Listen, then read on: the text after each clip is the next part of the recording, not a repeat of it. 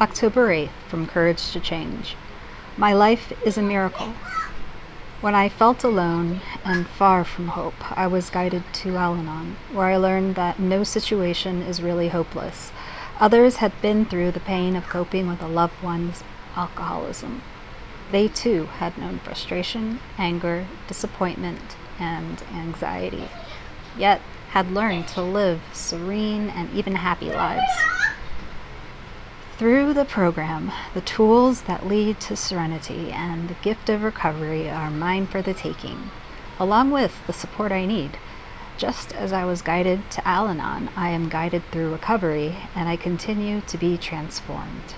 I see that miracles frequently touch my life. Maybe they always have, but I didn't see them. Today, I am aware of many gifts and wonders because I am actively practicing gratitude.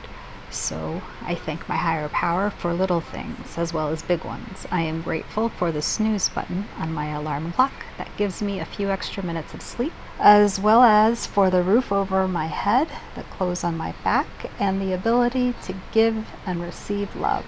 Today's reminder: when I take time for gratitude, I perceive a better world. Today, I will appreciate the miracles all around me.